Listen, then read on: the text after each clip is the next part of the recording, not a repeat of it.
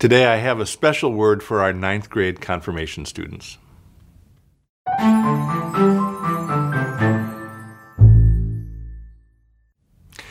Hello friends, it's good to be with you. Thank you for taking a little time to be with me today, as always. This episode is airing towards the end of January, and I was reflecting on the fact that here at St. Philip the Deacon, January in every year, up until this year, is a time where we spend a lot of energy around our ninth grade confirmation students. They have spent the last 3 years of their life preparing for their confirmation or their affirmation of baptism. And again, at St. Philip the Deacon, in January, we actually dedicate an entire week to activities lifting up and celebrating and affirming and honoring those ninth grade children.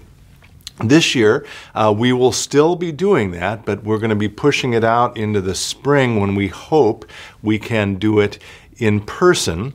But I was reflecting on the depth of meaning of those events that we typically do in January, and I have to say, I am a little sad that we have not been able to do them to celebrate those ninth graders, those beautiful students, and to remind them of some important facts. And again, I'm not going to rehearse all of those. We'll look out to the spring to replicate in as good a way as we can those events. But I want to focus on sort of a broad theme, I guess, or a couple of broad themes that those events that we do in January push against culturally.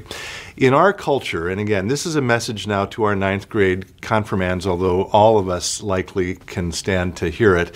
In our culture, I would submit that we are told in numerous, both quiet and loud, obvious and not so obvious ways, that your worth, whoever you are listening to this, your worth depends on things like how much can you produce, how much can you consume, how young are you? We tend to value youth over age. I don't know why we do that in our culture, because with age hopefully comes wisdom, but how young are you?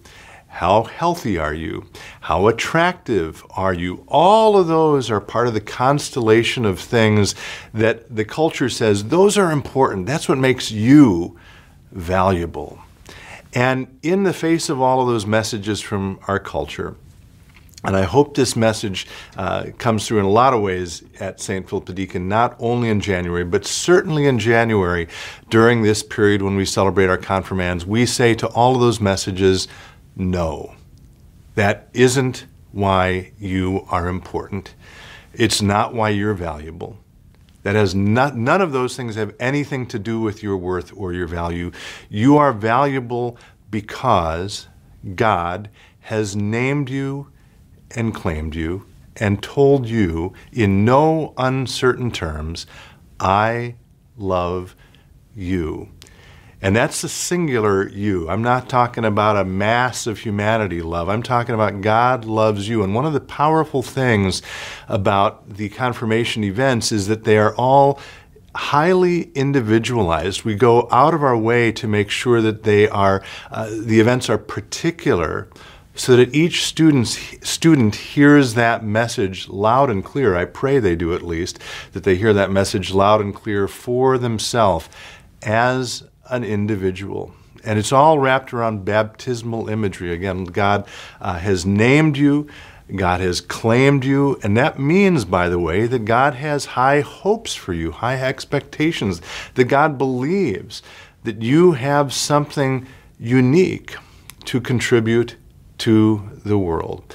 Again, I will look forward to the time when we can get into that in a little more detail, but as January comes to an end, I just wanted to pause in this episode and lift up both the way the culture says we're valuable and the way the church says, no, you're valuable because the God who knows you and has named you and claimed you loves you, work in tension with each other.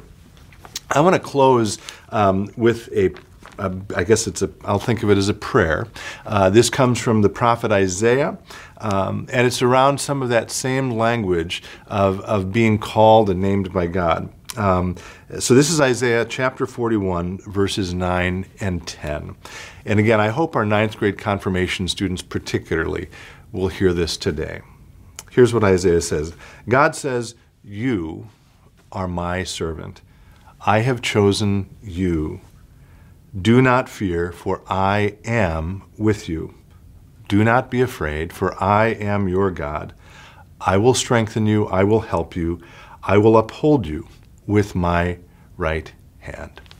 Confirmation students, I look forward to the spring when we can celebrate with you in person. Until then, as always, be well, stay in touch, and God bless.